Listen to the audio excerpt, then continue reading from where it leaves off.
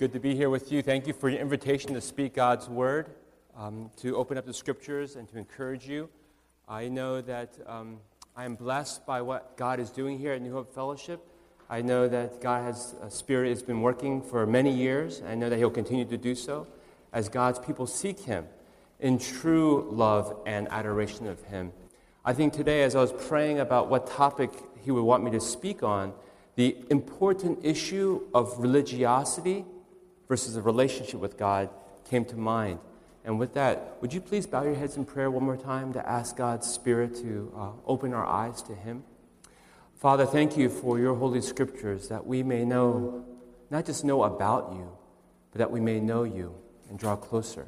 And we pray, Father, that you would speak to our hearts, that you would give us understanding, that you would give us the strength and the faith to live out our lives to honor you. We ask, Lord, that we would not have the appearance of spirituality, but we would have the genuine faith and the hope and the love that only comes from Christ. In Jesus' name we pray. Amen. As we have just read from Mark chapter 7, we see that the Pharisees came down from Jerusalem. Now, many of you know that Jerusalem was the capital of Israel at that time, but it was not only the political capital, it was the spiritual capital. It was also the place of the most financial commerce. It's where the high and mighty lived. And these religious Pharisees came down from Jerusalem, and they wanted to check out what was this commotion about this rabbi named Jesus. And as they went to go check him out, they noticed something. Verse 2 tells us that they saw that some of his disciples, not all, but some of their disciples did not follow the customs of washing their hands in a certain way. They did not follow the rituals of washing the pitchers or the cups before they ate, and they were ceremonially unclean, and therefore they were aghast. Look at these provincial backwater hillbillies. They're from Galilee. They don't follow the traditions of the elders. They're eating with unclean hands and unclean utensils. So the Pharisees went up to the head of these rebels and said to Jesus, "Why don't your disciples live according to the tradition of the elders? They're eating with unclean hands." That really wasn't a question as it was an accusation. Now, those of you who are married know something about that. When your spouse says to you, "Why didn't you take out the garbage this morning?" Or if they say to you, "How could you have forgotten our anniversary again?" Now, that's formed as a question, but that's not a question. It's an accusation. And Jesus knew the accusation of these religious leaders, and he says to them in verses 6 and 7, "Isaiah was right when he prophesied about you hypocrites. As it is written, these people honor me with their lips, but their hearts are far from me. They worship me in vain, and their teachings are but rules taught by men." Ouch. Sometimes Jesus says things in parables. Other times he says things pretty clearly and plainly. It's because we need to hear it loud and clear like this passage. What's the Lord saying to these religious leaders? He's saying, you follow traditions of people more than the commands of God. You honor the Lord with your lips, but your hearts are far from me. He's saying that many people are religious. Many people go to church. Many people read the Bible. Many people sing these wonderful praise songs with their lips, but their hearts are far from God. Brothers and sisters, are you religious, or do you actually have a relationship? Are you thinking, how many more times is the praise singer going to lead that song again? When he says one more time, it's not one more time, it's like 3 more times. If you're thinking that, you are religious. When you tithe, do you tithe because you think that's what you should do? Or do you tithe with joy? If you tithe, you're religious. But if you tithe with joy, you have a relationship. Which is it? When you read the Bible, do you read the Bible because you think, I have to read the Bible because I'm a Bible study leader, I have to read it? Or do you read the Bible because you want to spend time with your Lord and Savior? If you read the Bible out of habit, if you tithe out of duty, you're religious. And Jesus is saying to you, you honor God with your lips, but your heart is far from me. Do you understand the difference between religious people and people who actually have a relationship?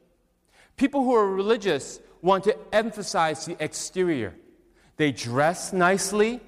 They're at church every single Sunday. They know scripture verses.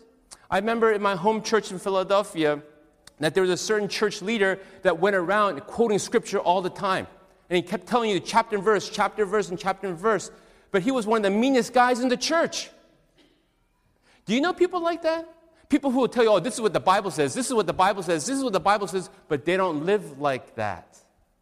They have pride in their heart, and they think they're better than other people. Friends, if you think that you're better than so-and-so because they're not reading the Bible, you're religious, and you're lacking a relationship with God. If you go to early morning prayer meeting, and you pray an hour a day, and he's like, well, if you were really spiritual, you would pray like me. Jesus is saying to you, you honor God with your lips, but your heart is far from me. God desires a relationship, not our lip service. You know, if you ask a religious person, how would you describe your faith? They'll probably say things like, I go to church, I pray, I volunteer at the soup kitchen. However, if you ask a person who has a relationship with Christ, he or she would say, God loved a sinner like me so much that he would send Jesus, the Son of God, to die on the cross for my sins and to rise again to give me new life. Isn't it amazing that God would love a person like me? He's washed my sins away. That is amazing grace. Are you beginning to see the difference between a religious person and the person who has a relationship with God? You know, there are some churches that use only the King James Version Bible. And they'll say, you know what, if you are a real church, if you were a spiritual church, you would use the authorized version of the King James Version Bible. And there are other churches that only sing hymns. It's like, oh, we're a real church. We sing the real theological songs, only hymns, none of these sappy praise songs, right? But friends, are we judgmental of judgmental people? Do we say, oh, we sing praise songs, we're not uptight. We're not like these liturgical churches where you have to sit, kneel, stand, sit, kneel, stand. We don't genuflex. We don't have holy water. Are you proud that you're not like those proud people? You're religious too. God is saying each and every one of us are hypocrites. And until you realize that you're a hypocrite, you don't understand Jesus. If you think that you're a good person and that you are somehow a blessing to God because you have so many gifts and talents and that you have an important place in God's kingdom, then you are missing the picture. And Jesus is saying to you, you honor me with your lips, but your heart is far from me. Friends, we should not be gospel Pharisees. We, as Christians, can easily become gospel Pharisees. So we could say, we understand the gospel better than those people at that church. We understand the gospel better than those people who only use the King James Version. We understand the gospel better than those people who only sing hymns or only sing praise songs. We sing both. Friends, God looks at our heart. He doesn't just look at what we do. He knows the motives of our heart. You know, when the Bible says these people follow the traditions of the elders, does anyone know the Greek word for elders in the Bible? The Greek word for elders is Presbyterian. And those of you who are laughing probably grew up Presbyterian just like me. And if you grew up Presbyterian, you know that one of the famous verses, the verse that Presbyterians love to quote is 1 Corinthians 14, which is, God is not a God of confusion, but of order. He likes things nice and neat. He likes structure. He likes systematic theology. In fact, could you imagine if two people at your job got together during coffee break and they said, oh, what did you do this weekend? Oh, I actually went to a great church service. And they go, oh, where do you go to church? Oh, I go to Faith Presbyterian. And somebody, oh, really? I go to Hope Presbyterian. That's amazing that we're both Presbyterian. Well, at your church, do you guys use the Apostles' Creed or the Nicene Creed? We use the Apostles' Creed. Oh, wow, us too. Isn't that a great? Oh, well, do you use the Heidelberg Catechism or the Westminster Catechism? Oh, we use the Westminster Catechism. Oh, yeah, that's much better. That's, it's longer. That's solid. That's wonderful. And when you pray the Lord's Prayer, do you pray, forgive us our trespasses, or do you pray, forgive us our debts? Oh, we forgive our debts. That is more accurate to the Greek. Oh, yes, amen. Oh, where did your pastor go to seminary? Princeton Theological Seminary. Away from me, you liberal heretic. Could you imagine that? It's not so hard to imagine. I remember I went to a seminary called Westminster, and there are a lot of Presbyterians that go there, and I remember that one professor had a heart attack watching a professional baseball game on TV, and he passed away. And one of the other professors got up and said, it's too bad that this professor died profaning the Sabbath because he was watching a baseball game. And, some of you who grew up Presbyterian know that, some churches say you shouldn't spend any money on the Sabbath. You shouldn't go to restaurants. You shouldn't go gas stations because you're causing other people to work on the Sabbath. But they're not Christian. And yet they expect other people to behave like them.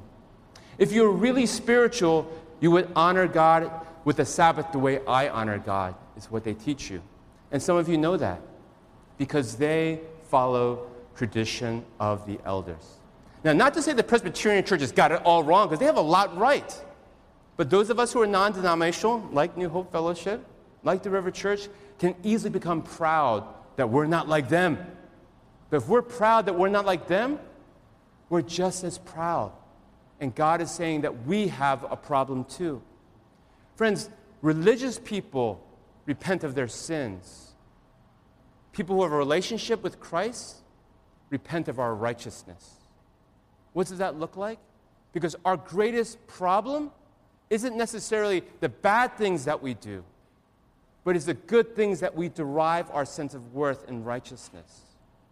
Who did Jesus say were further away from the kingdom of heaven?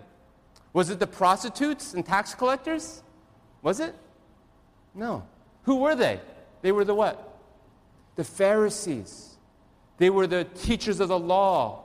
They were the scribes who actually copied Scripture. They were the furthest from the kingdom of God. Why? They did good things. They helped the poor. They fed the hungry. They prayed publicly. Yet, their heart was far from God. Friends, do you honor God with your lips and your traditions? Do you read the Bible out of duty? Or you desire God with a heart that is humble and say, I need to repent of my righteousness. I want to serve and love God because He has served and loved me. Let's go on to verses 9 to 13. Verses 9 to 13 go on to say, He said to them, you have a fine way of setting aside the commands of God in order to observe your own traditions. But Moses said, honor your father and your mother, and anyone who curses his father or mother must be put to death. But you say that if a man says to his father or mother, whatever help you might otherwise have received from me is korban, that is, a gift devoted to God, then you no longer let him do anything for his father or mother. Thus you nullify the word of God by your tradition that you have handed down, and you do many things like this. Now, this is a situation that during this time period that the Jewish tradition was that if you had parents who were elderly and needed financial assistance, and you had a limited amount of resources, what you could do is you could make a korban gift, which literally means a sacrifice, and give it to the synagogue. And say, you know what, sorry, Mom and Dad, I can't help you because I gave that money to the synagogue. But then after they passed away, you could ask for that money back. And you're like, wow, that is terrible. How could they neglect the fifth commandment of honor your father and mother so that they could just have money for themselves? That is so selfish. They're breaking God's commands. But think about it. Are we any different? God says we shall have no other gods before Him. But how many of us put our careers before God? How many of us put our children before God? How many of us put our education before God? Many of us do. And those of us who know the Bible says, thou shalt not commit murder. What did Jesus say about murder and anger?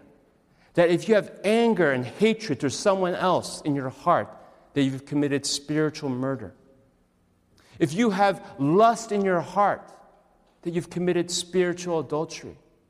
Before we point the finger at these Pharisees, we have to look at the three fingers pointing back at us and saying, we are just like them. They need a great Savior, and we need a great Savior. However, the passage goes on in verse 14 and 15, and it says, again, Jesus called the crowd to them and said, listen to me, everyone, and understand this. Nothing outside a man can make him unclean by going into him. Rather, it is what comes out of a man that makes him unclean. You see, many Jewish people back then, as well as many Jewish people today, have dietary restrictions. And they say, well, we keep kosher. We don't eat meat with dairy products. We do not eat shellfish. We do not eat pork, because that is what the Old Testament prescribed. And they try to make themselves more righteous by performing these dietary rituals. But God says very clearly here, it's not what goes into a person that makes them unclean, but it is what comes out of a person. Honoring God on the Sabbath is not about going to a restaurant or not, but it's worshiping Him in spirit and in truth. God wants us to know Him, not just with our traditions, not just with our lips, but with our hearts and minds and souls and bodies. Friends, God wants us to grow in understanding that it's not about what we do. Religious people emphasize what they do. It's about the sacrifices that they make for God. People who have a relationship with Christ emphasize what God has done for us. It's not about our little sacrifices, it's about His great sacrifice. And when we allow God's great sacrifice to sink into our heart, it changes the way we live. It changes the motivation to serve the poor.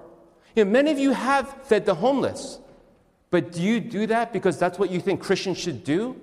Or do you do it because you want to? If you don't want to, then it shows that your heart is not in the right place. And you need to pray and repent of your righteousness and say, Lord, help me to have your heart for the poor and hungry. Help me to love them as you love me. Help me to see them as people who are a reflection of me and my spiritual state. You know, when you serve the homeless, you know, they do smell, but their physical odor is like our spiritual odor to God. When people are hungry, it shows that they are spiritually hungry too. And we need to be poor in spirit as well. And when you understand it, that you're going beyond just the religiosity, but you're entering into a relationship with the living God. Friends, are you beginning to see the difference between religiosity and a relationship with God? And this last section is the most important, because in this first part of chapter 7, it talks a lot about the tradition of the elders. It talks a lot about dietary restrictions. It talks a lot about doing things. But the last paragraph talks about the heart. Jesus says, are you so dull? Don't you see that nothing that enters into a person from the outside can make him unclean? For it doesn't go into his heart, but into his stomach, and then out of his body. In saying this, Jesus declared all foods clean. He went on and said, what comes out of a man is what makes him unclean. For from within, out of men's hearts, come evil thoughts, sexual immorality, theft, murder, adultery, greed, malice, deceit, lewdness, envy, slander, arrogance, and folly. All these evils come from inside and make him unclean. Friends, where does this passage say these evil desires come from? Do they come from the world? Do they come from some outside force? Where does it say they come from? Within. They come from your heart. You know, when you are in a difficult situation, Let's say during the holidays, you got together with some family members that you really don't like. This is just a hypothetical situation, of course. But you got together with certain family members you don't like, and they said things that you did not like. How many of you felt like heat rising on the back of your neck? How many of you wish, like, I wish this person would just go away? That kind of anger was not caused by the other person. That anger was already inside of your heart. That other person brought it to the surface, but that anger was already there. The Bible is saying that your heart is like a 5-gallon bucket. You know those 5-gallon buckets that you have in your bathroom or in your basement to clean up a mess with a mop? A 5-gallon bucket, if it was, let's say, half filled with mud, most of the time you won't see a 5-gallon bucket half filled with mud. You won't see the mud. But what happens if you drop a brick into that bucket? What's going to happen to that mud? It's going to come out. It's going to spill out. Well, guess what? When your relatives that you don't like come to your house and stay for a whole week, that's a brick in your bucket. And guess what comes out? Anger. Frustration. When you are passed over for a promotion and someone else who is less qualified than you gets that promotion, that's a brick in your bucket. And you start saying negative things about your coworkers. That's the mud in your life. When you're envious of other people, when you're proud, when you struggle with lust, that's the mud in your heart that comes out. Yes, a brick is being dropped, but the stuff that comes out in your life, that's all you. When someone cuts you off on 287, and you want to cut them off, and you want to give them the finger and do all these mean things, that's not that person that caused it. It's your heart. God wants you to not be religious. He wants you to have a relationship. He wants to pour living water into your dirty bucket. You know, what happens when you put water into a bucket that's half filled with mud? Look, what happens when you start pouring water into that bucket? It gets pretty dirty still. It looks muddier. It gets, like mud starts coming all over the place. But what happens when you keep pouring water into that bucket? It eventually pushes the mud out, and pushes the mud out, and pushes the mud out, until there's less and less mud. So that when you drop a brick in that bucket now, only water comes out, and not mud. You see, religious people, they hide behind their religiosity. Oh, I'm a deacon in the church. I'm an elder in the church. I lead praise. And God sees right to our heart. And He knows how much mud is still in there. And there's still a lot of mud in your heart and in my heart. And we need Christ's living water to flow inside our heart every day so that we can be renewed, that we can be washed. Friends, it is only through the living water of Jesus Christ that we can let go of our religiosity and say, Lord, I'm a hypocrite. Lord, I have anger issues. Lord, I have greed issues. Forgive me, wash me, renew me, change me, make me into the person you want me to be. And when you begin to pray those prayers, God will begin to pour living water into your heart. And it'll be messy. Initially, it will be messy. But you will grow in His likeness. Not just with the lip service, but in your heart. And your heart will be cleansed, and you will be renewed, and you will be refreshed. Friends, when you grow in a relationship with God, it changes your life. And not only will you repent of your sins of anger, pride, greed, and lust, but you also repent of your righteousness. How many of you repent of saying, I tried to prove I was right in this argument? Even though I was right, it was wrong for me to really press that point. You know, those of you who are married, let me ask you, when was the last time you apologized to your spouse? If you can't remember, that's a bad sign.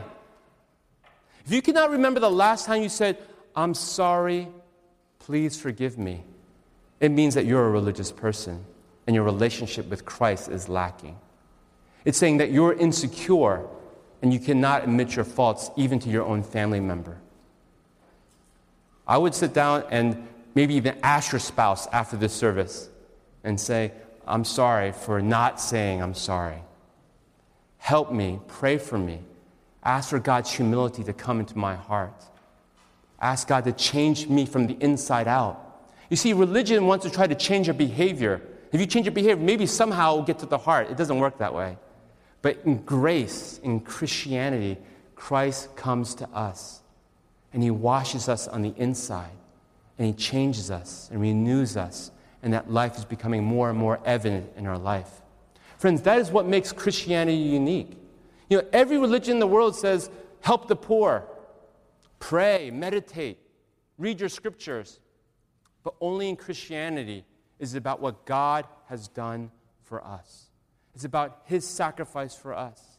And when we give our lives in response to what he's done for us, it renews us. It refreshes us. It is the way in which Christ's living water flows into our life so that we will want to say, honey, please forgive me. Could you imagine yourself actually going to your spouse and wanting to seek forgiveness from them? Some of you are like, that is so foreign to me. That's exactly why you need to hear this message. Stop being religious and enter into a life-changing relationship with Jesus so that you will have the confidence and the humility to seek reconciliation with the people that you have hurt. And when you do that, you will begin to experience Christ's presence, Christ's joy, and Christ's life more and more. God wants us to be secure enough in him that we can go to our brother and go to our sister and say, I'm sorry, please forgive me. I know that's foreign to a lot of you Asian people out there because we don't like to acknowledge our faults, but we need to grow in the grace of the gospel. We need to grow in our relationship with Christ. Say, Lord, give me that compassion. Give me that humility that only comes from Jesus so that I can live the life you want me to live. A life of joy, a life of peace, a life of humility, a life of your likeness. Instead of being religious, have a life-changing relationship with Jesus Christ that touches your heart and soul and renews you from the inside out. Amen? Amen. Would you bow your heads in prayer with me? Father, thank you so much for this passage that shows us that we are all muddy buckets, that we all lack a deeper relationship with you. Father, help us to turn away from those things that are our righteousness and help us to draw closer to you. Help us to know you in our heart. Help us to know you in our mind. Help us to know you in our life. Not just in our Sunday worship where things are nice, but when we go home and when we have a disagreement with our spouse, when we have an argument with a friend, that we can have the humble confidence to acknowledge that we have some parts that we need to repent of as well. Teach us, Lord, to grow in your humility and to seek your healing and your love in the people around us. We ask this in Jesus' name. Amen.